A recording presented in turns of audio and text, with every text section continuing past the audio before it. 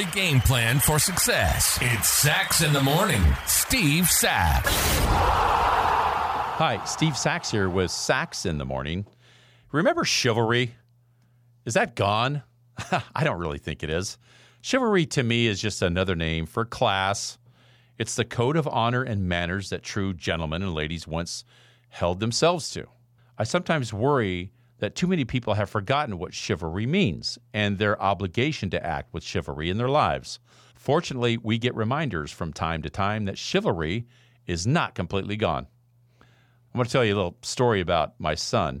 About 20 years ago, when I was working in the financial services industry, I was in Las Vegas for a business meeting with my son and one of his friends. He was probably 13 years old at the time. Now, this elderly lady became the heir of this fortune, and she was the subject of the meeting. Now, she came in a few minutes late, and what happened? My son just got up on his own and walked over to her, pulled out her chair, and made sure that she was there comfortably at the table. He took her coat and hung it up. Now, I didn't ask him to do this, but he knew the right thing to do in that situation. And the best way to keep chivalry alive is to act in that manner yourself. People are going to notice, and many times it's going to be our children, and they'll respect you for it. So back in 1994, I wrote a column for the Wall Street Journal. It was an op-ed piece about how permissive attitudes in society were negatively affecting our kids. And what really got me to write this column was when I went to the school to talk to some 8th and 9th graders. I was shocked to hear some of these kids' language and what they would say to a teacher. One kid asked me, he said, "Hey, Mr. Sax, why the blank did you leave the Dodgers?" Right in front of his teacher.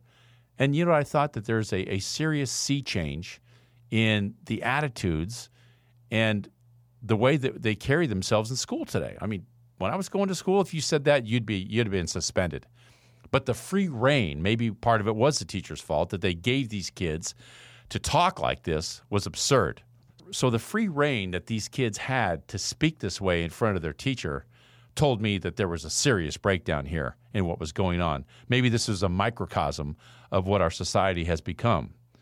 And so that's why I wrote this piece that was picked up in the Wall Street Journal, this op-ed piece. And it was actually something I was pretty proud of because I got a letter from the White House, from the president and the first lady, about how they respected the letter that I had written to the Wall Street Journal. So I think it does make an effect, but we have to stand up and let people know that this kind of stuff isn't right. So I don't want to be one of those players that used to be on the field and say, it was much better in my day. You know, I know a lot of great athletes today who still play the game with a lot of class, like it should be played. Some don't, and it's those that you have to question. But enough of them do, and this selfish attitudes permeate through our society. I see Little League games. I see pickup basketball games and intramurals, and I see how these young kids respond to what they see on TV. Our kids are looking to us on how to behave, which is why it's so important to take responsibility for our own actions. In my eyes, when you talk about chivalry, it's not corny. It's not old school. It's class. And that never gets old. And that's my short for today.